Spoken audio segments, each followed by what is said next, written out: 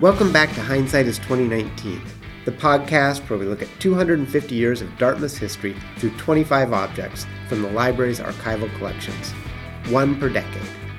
I'm Jay Satterfield, and I'll be your host for this episode. At Dartmouth's 1946 convocation, recently appointed college president John Sloan Dickey urged a new sense of internationalism to students insulated inside their Dartmouth bubble after World War II.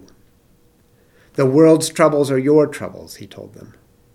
Then, with post-war American confidence, he said, there is nothing wrong with the world that better human beings cannot fix. With those words, Dartmouth entered a new era, devoted to molding leaders capable of changing the world. It hadn't been the case before.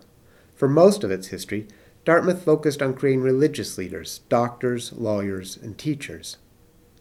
The primary outward impulse was the spread of religion, not international understanding. But there was this one time early in Dartmouth's history that anticipated Dickey's calling, way back in 1804. Dartmouth was really small at the start of the 19th century. Only 41 new students enrolled in 1800, 34 of which made it to graduation in 1804. At that time, graduating students were expected to perform some sort of oration during graduation to prove their learning, kind of a ceremonial oral exam to mark the end of their Dartmouth experience and show the assembled crowd their learned brilliance. These could be orations in Greek or Latin, occasionally in Hebrew, or more often debates on historical topics. The classics were always in favor. Taking up an argument that Cicero made and applying it anew really showed the crowd that you were an educated gentleman. But in 1804, two brave students turned what normally would have been a common display of their rhetorical prowess into something a little dangerous. Instead of playing it safe, they took on a current event, one fraught with difficulties for Americans.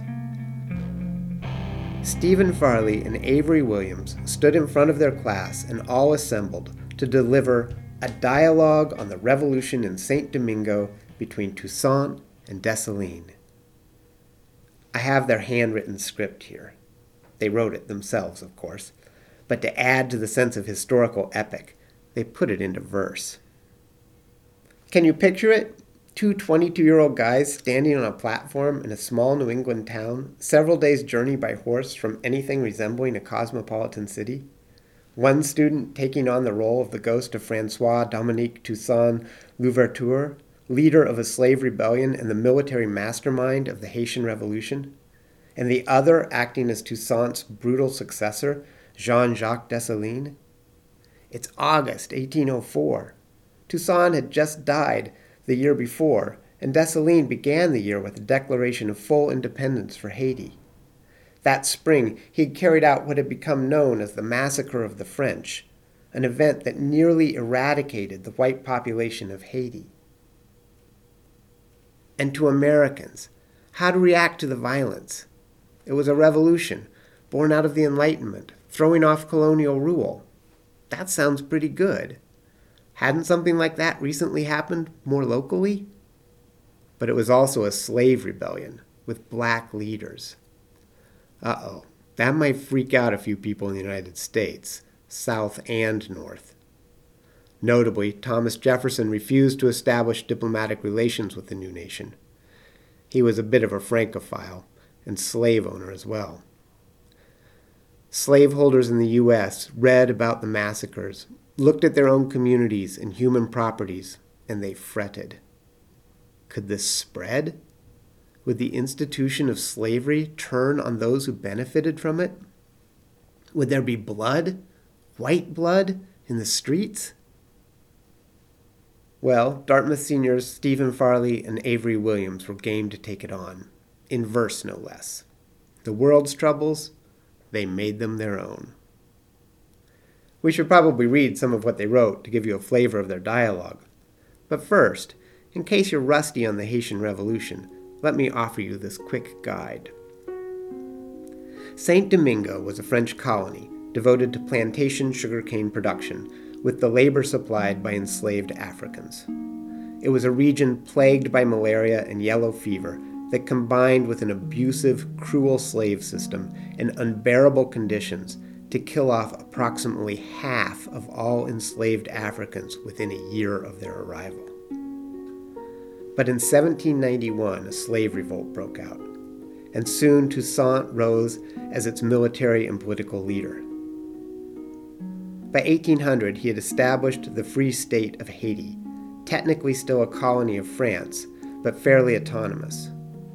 Then he named himself governor for life, defying Napoleon. He was captured by the French and died in prison in 1803. Upon his death, his chief lieutenant, Dessalines, assumed control of the colony and declared independence on January 1st, 1804.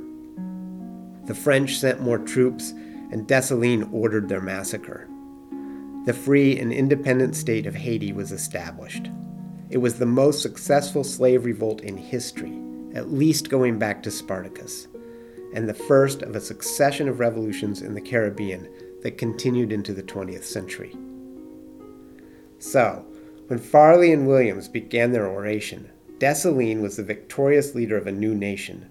The idealistic Toussaint was dead, and some people in the United States were feeling, well, let's say a little uneasy. The dialogue opens with a soul-searching Dessalines, alone on stage, ruminating on how the institution of slavery begets violence.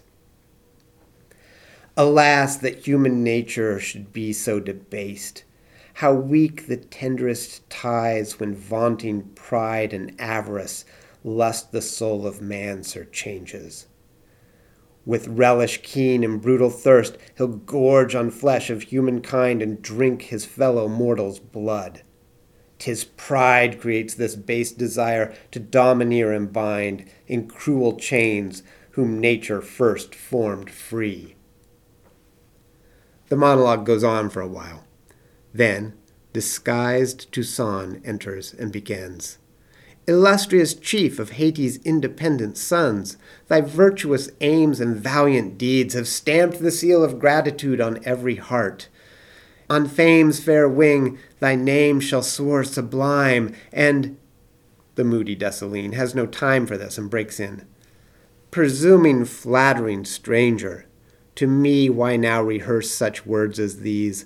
Why greet my ears with tones of praise so undeserved? Surely some dark design insidious prompt thy tongue to speak applause to which thy heart's a stranger. Oh my, Farley and Williams have been reading their Virgil. It goes on like this, page after page. I'm not going to regale you with the whole thing. Toussaint's ghost masks his true identity and enters into a debate with Dessalines. At first they find harmony, celebrating the end of slavery in Haiti. But then Toussaint's ghost faults Dessalines' bloody revenge. Revenge of every shape strict justice knows not. This reptile temper low degrades the man, and stains with foulest hues him who the robe of power puts on. My lord, take no offense. Soon Toussaint reveals his true identity, relates the horrors of French prison, then implores Dessalines to form a just government that protects all, even the few remaining who once held power and enslaved. Overcoming Dessalines' objections, he concludes, "We must be free, but let our firmness be by wisdom guided. Let not a nation rising from inhumane woes be found to impose oppression's bands on those they've freed. But let the mildest reign of peace succeed, where war and slaughter stalked their dreadful rounds. Thus may our nation rise, Haiti supreme, shall to oppressed humanity her rights proclaim, and to the trampling over such power as God to man is never vouchsafed to offer, Astrea, the fair goddess from her throne, shall shower propitious heavenly justice down, bid our famed realm from gloomy darkness high, and ancient Greek and Roman worth outvie. Clever ending. Slavery is bad, but let's be good now and not kill those who imposed it upon us. Farley and Williams come off as liberal-minded abolitionists, offering comforting words for people in the United States, a hopeful view of the future born out of Enlightenment thinking.